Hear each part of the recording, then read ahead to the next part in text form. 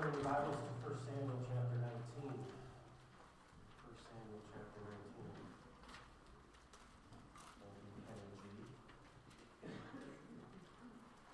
Good job, Alan.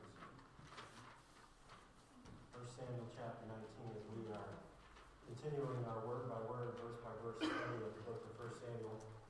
We are in part 3 of chapter 19 of opportunities. Today is an opportunity for faith. An opportunity for faith.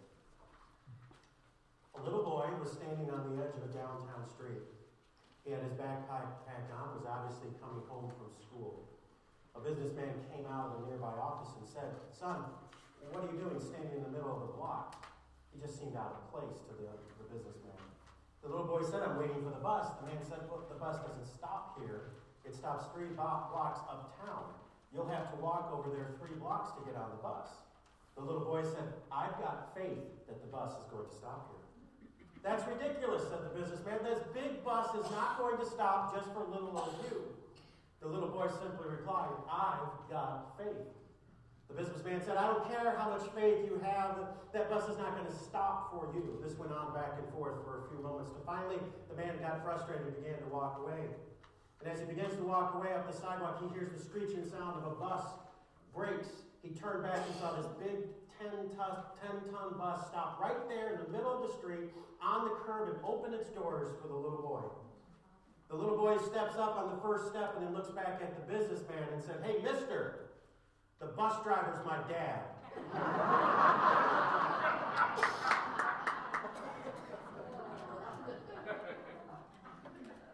As a Christian, I know the bus driver. He's my father, he's my dad, he's my Savior. But you see, in some respects, that businessman was right. That bus should have never have stopped there. It should have never happened, and he was completely right by common sense and logic. Your friends and family are probably right by common sense and logic that this should never work. You should never do that. You should never take that leap. But if God is telling you to trust Him, trust God before anyone else.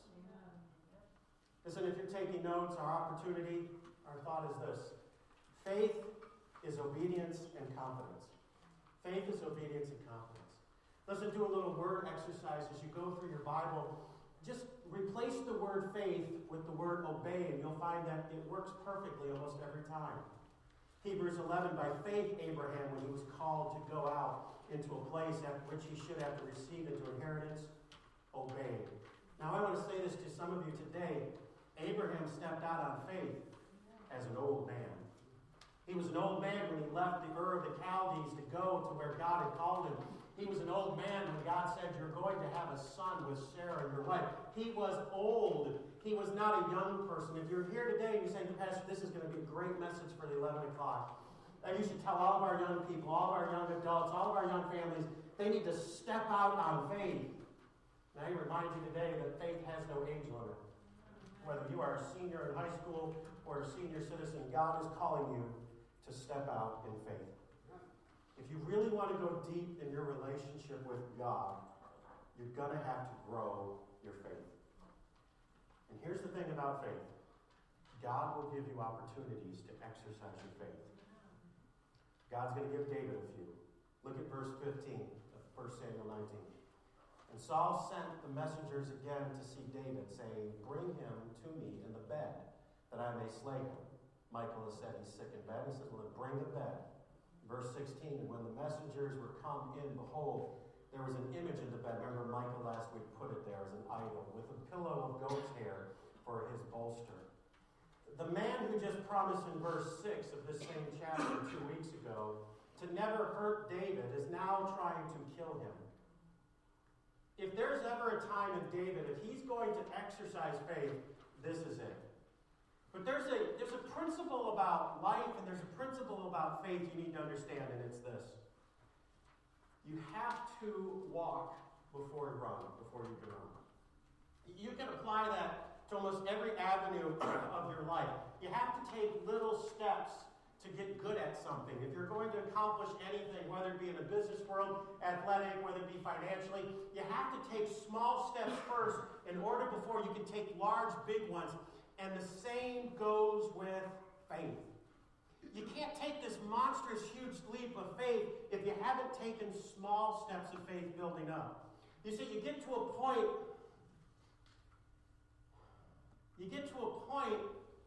where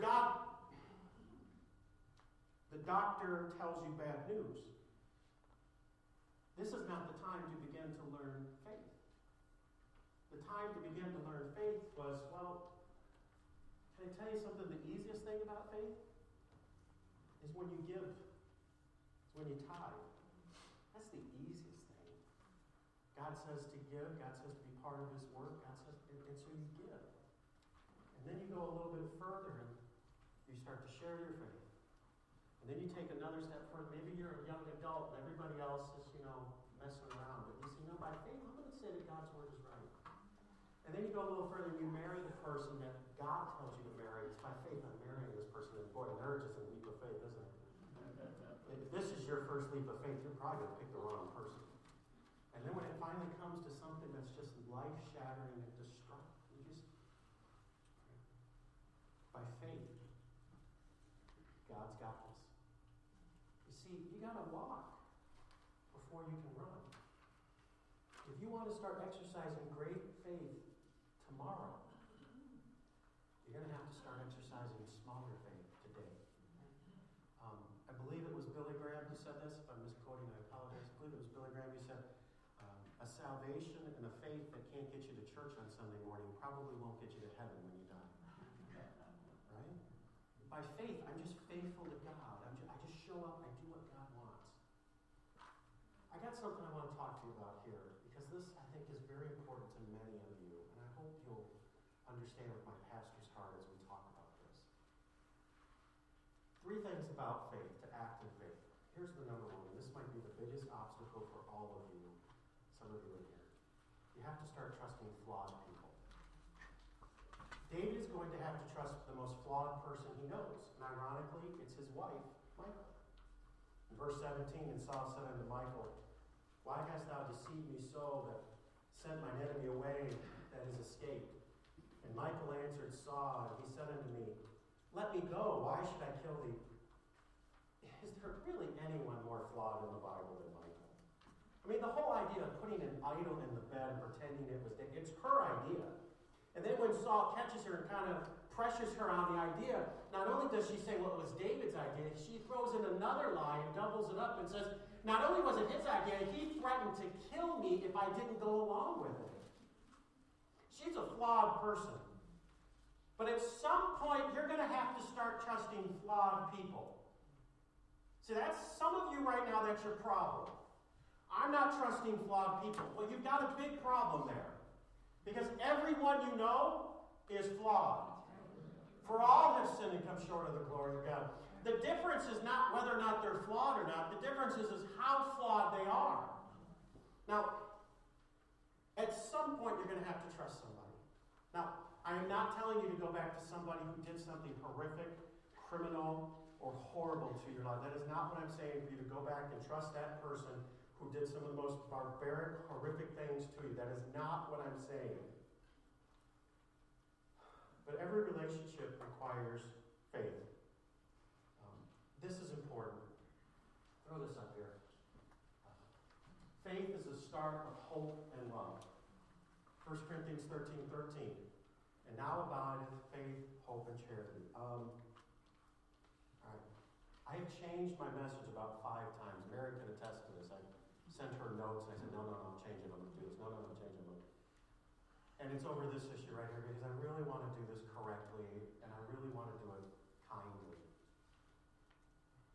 The reason so many of you don't have hope is because you don't have faith.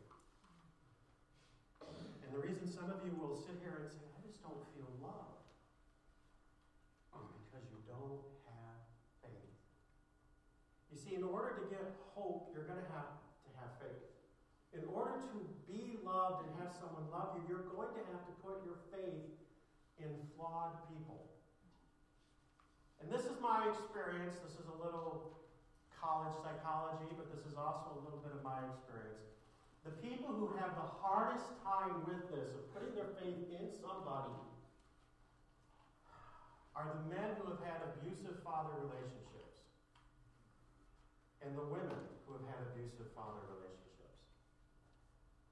Ladies who had horrible fathers find it very difficult to then go on and put another trust into another man. Men that have fathers who walked out on them, who weren't what they were supposed to be. I mean, that's your first authority in your life is your dad, and dad's not there. Or dad loves alcohol more than he loved you. How do I then turn around when the first authority in my life that I'm supposed to put my faith in, how do I then turn around and then trust another person to be an authority in my life? You understand? That's why so many of these young people, listen, 90+% of all men in prison have never met their dad. You say, why? Because of that. Listen, the reason why when the police officer pulled me over and I said, yes, sir, is because I had a father who I said, yes, sir, and he demonstrated an authority in my life that I knew I could put my faith in. You remove that, and by the way, Satan does that on purpose. You remove that from an individual, whether it be a boy or a young girl. You remove their ability to put faith in authority. You remove their ability to put faith in other people. And that's why we have a generation who's being raised in divided homes, who doesn't know how to love, who doesn't know how to have hope.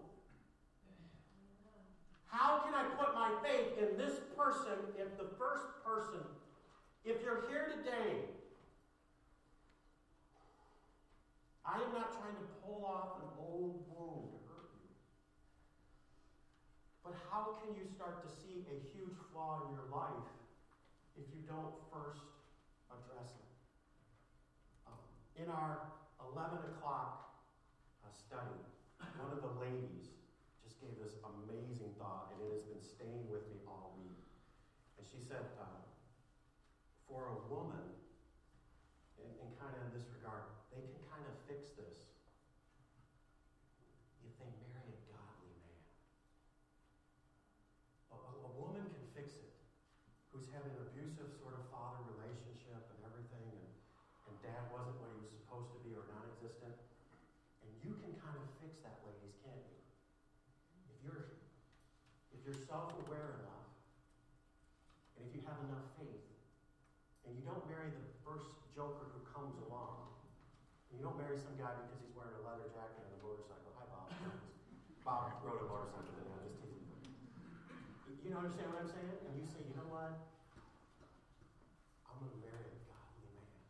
Now, a couple of you men in here, you need to straighten up. Listen to me. This is not a joke. This is not me trying to be funny.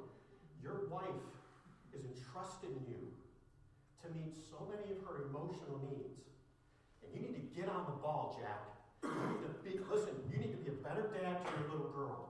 You need to be a better father to your son. You need to tell your little girl every day she's beautiful and you love her. Amen? You need to be a role model to your son and play ball with him and be there and correct him when he's wrong. And you need to start meeting the emotional and spiritual needs of your wife. Amen? Ladies, don't marry somebody who can't do that. You say, well, what do I do if I'm a man? What do I can't, I'm stuck on this island. What can I do? All right. By faith, there are some people in your life you're going to have to start to trust that God puts in your life. Let me throw this verse at you. Hebrews 13:17. In fact, Paul will say it 3 times in Hebrews 13. But basically what he says this. Obey, remember, obey and faith are interchangeable? Obey them that have rule over you and submit yourselves, for they watch for your souls as they must give an account. In Hebrews 13, he's talking about the elders of the church. You're here and you're a man. I've quoted this verse to so many men. And I said, you know what? You refuse to submit to any church leadership. You refuse to submit to your pastor, your Sunday school teacher, a deacon, an elder. You just refuse. And I'll ask them this point blankly to a man. Who rules over you? And I said, your answer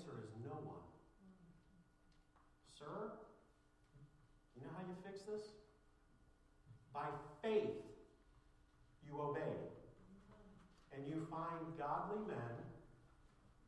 This passage is referencing your pastor. This is referencing your elders. This is referencing deacons. Listen, in this service right here, I can think of two men. Rick and Ed are our Sunday school teachers. They're two good men that some of you should probably start to know about it. You find yourself in a situation where I'm talking about your father, I can't trust anybody. Then you start with these two men. You start with a deacon. You find a deacon, you find somebody in this church, and you start to practice by faith what God says you're supposed to do. Listen, all right.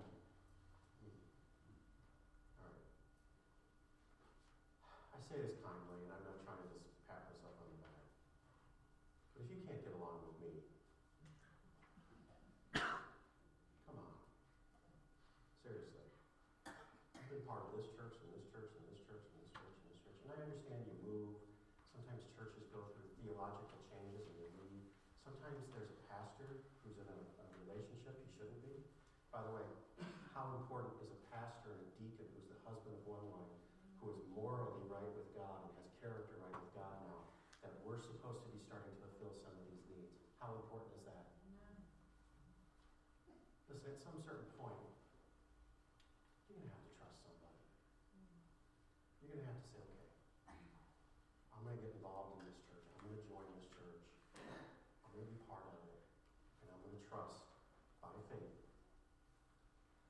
And I'm going to follow this church. At some point, you are going to have to trust a flawed person. Because faith is the start of hope and love. Can I also say this to you, those of you? Pastor Ken and Jim Merrill in our student ministry, I cannot think of two better men that I would want my children to be around. The way Jim Merrill treats his wife and takes care of her, I've told my son, pay attention with her health issues and everything and how he's behaved himself and done that. The way Pastor Ken treats his wife, the way he raises his boys.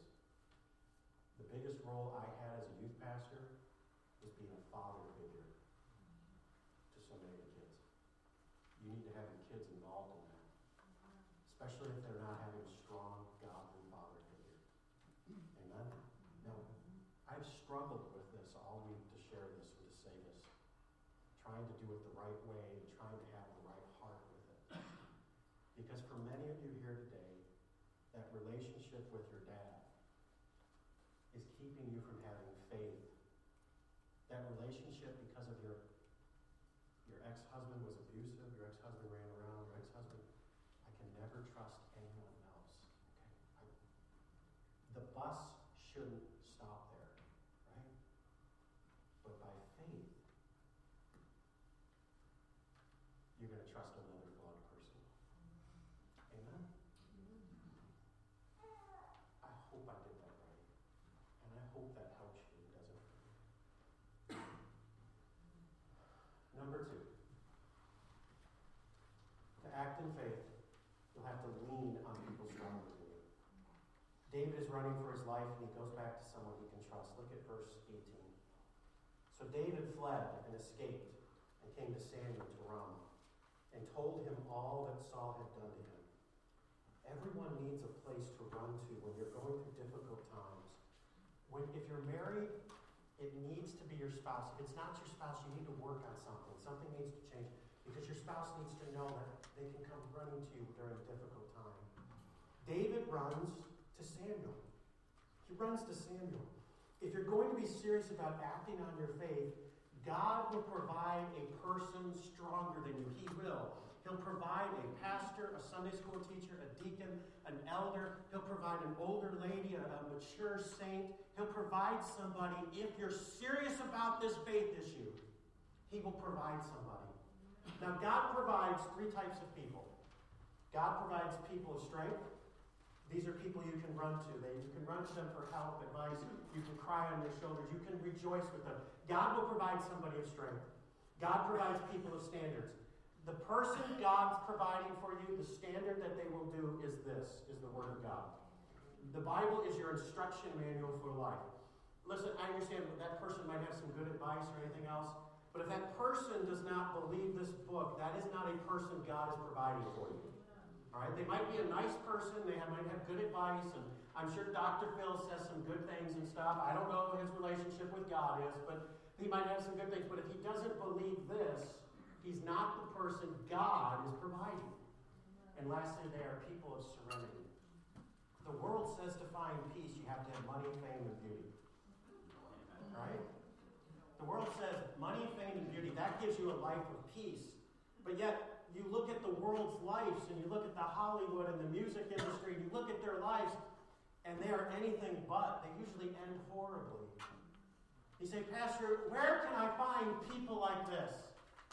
It would be great if there was a group of people that met, people of straight standards, God standards and straight. A group of people that met maybe weekly. Maybe because I'm kind of busy and I'd like to have more. Maybe who met twice a week. And God, is there people like this who could meet maybe 3 times a week, and they had little sub-gatherings that I could be part of, and there's people of serenity and peace and standards. Pastor, where can I meet people like that? And it would be great if admittance was free.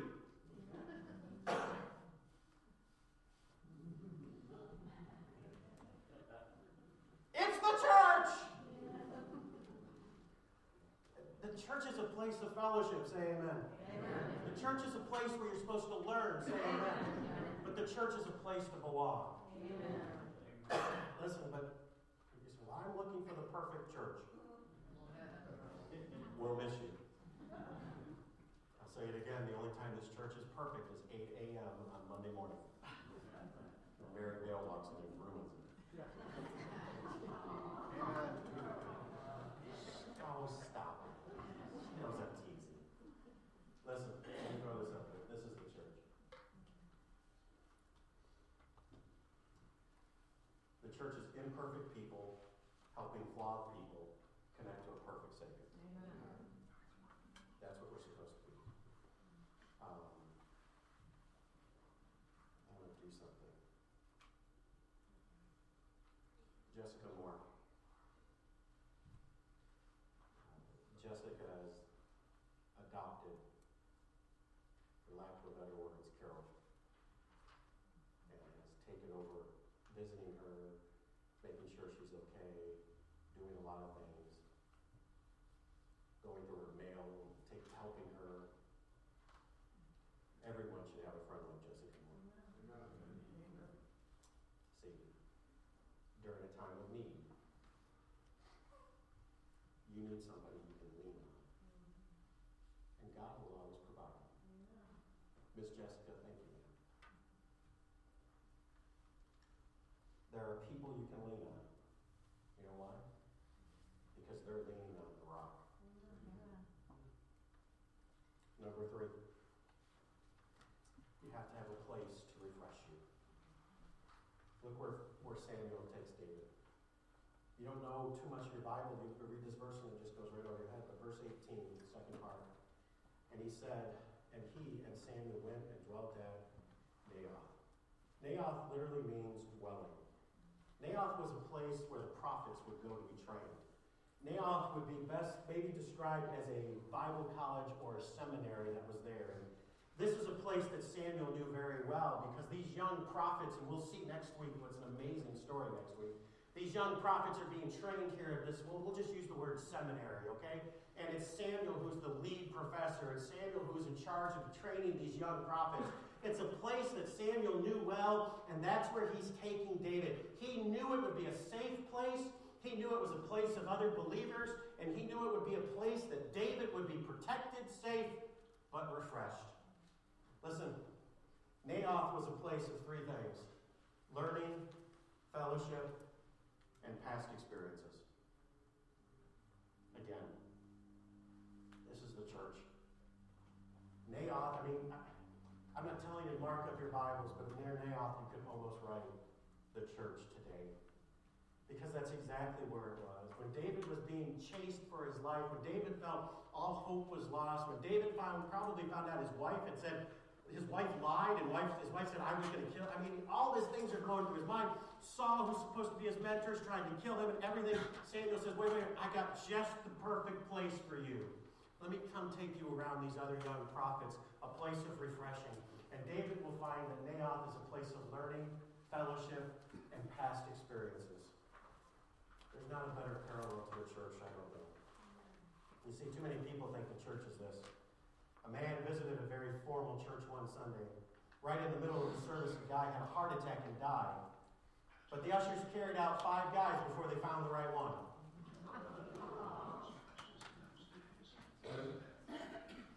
Too many people see the church that way. They think that the church is a dead and pointless place. Right? And you know what? To be honest, many churches are. Someone here shared me a difficult story this last week. They went to a funeral. And it was at a church of a place that does not believe God's word. It was at a place that does not hold up Jesus as preeminent, the leader of their church and the Savior. It was at a place that has walked away from God's basic morality and traditions. And after it being part of that funeral, they walked away and said, man, there was no hope. And I know that because I've been to some of those funerals.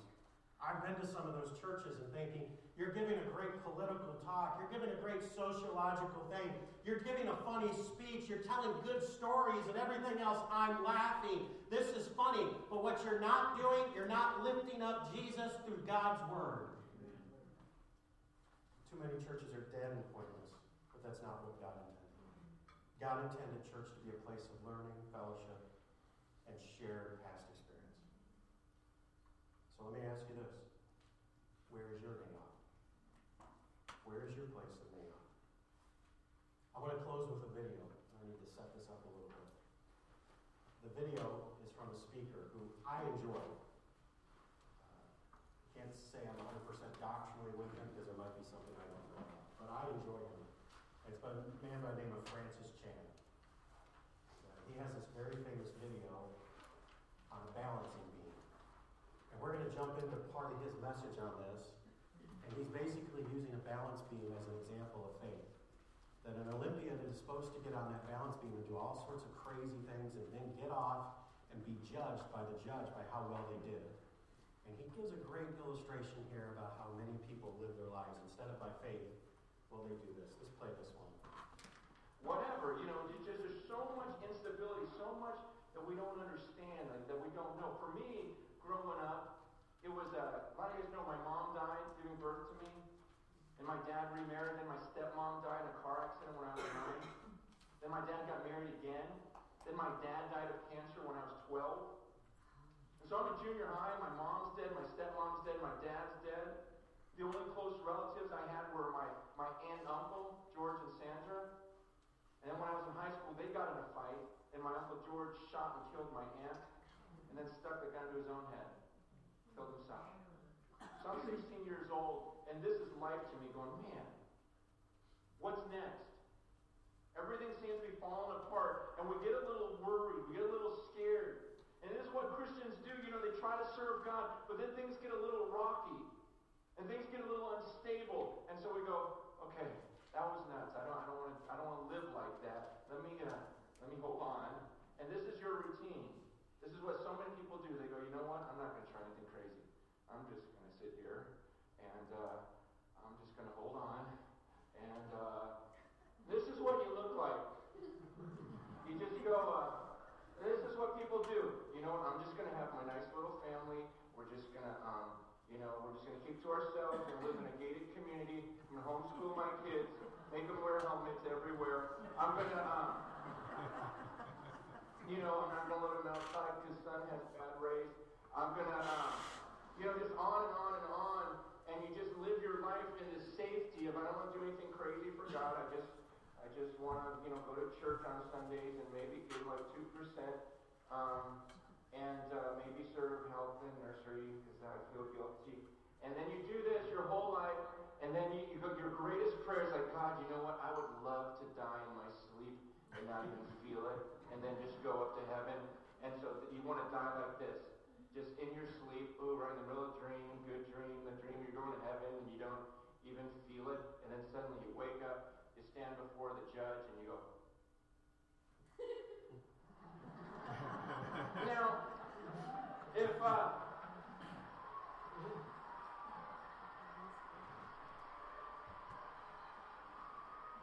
could you imagine watching the Olympics, and some girl does that, just gets up there, starts straddling the thing, and then steps off and goes, what is the judge supposed to do on the card? You see, and to me, I go, man, that's the routine that so many Christians are headed for. That's the routine, the boring, I do nothing crazy because I don't want to fall. That's the routine that they're going to live, and then one day it's going to be a shock because they're going to step off that balance beam and realize they're standing before the judge. They're standing before the judge, and you think he's going to look at that routine and go, wow, well done. Well done. You lived the safest life possible. You didn't slip, you didn't fall. See, that's not the life that God's called us to. That's where the majority will head, but I don't want to go where the majority goes. Faith. Maybe the hardest thing you will ever do in faith is trust a flawed person. Is trust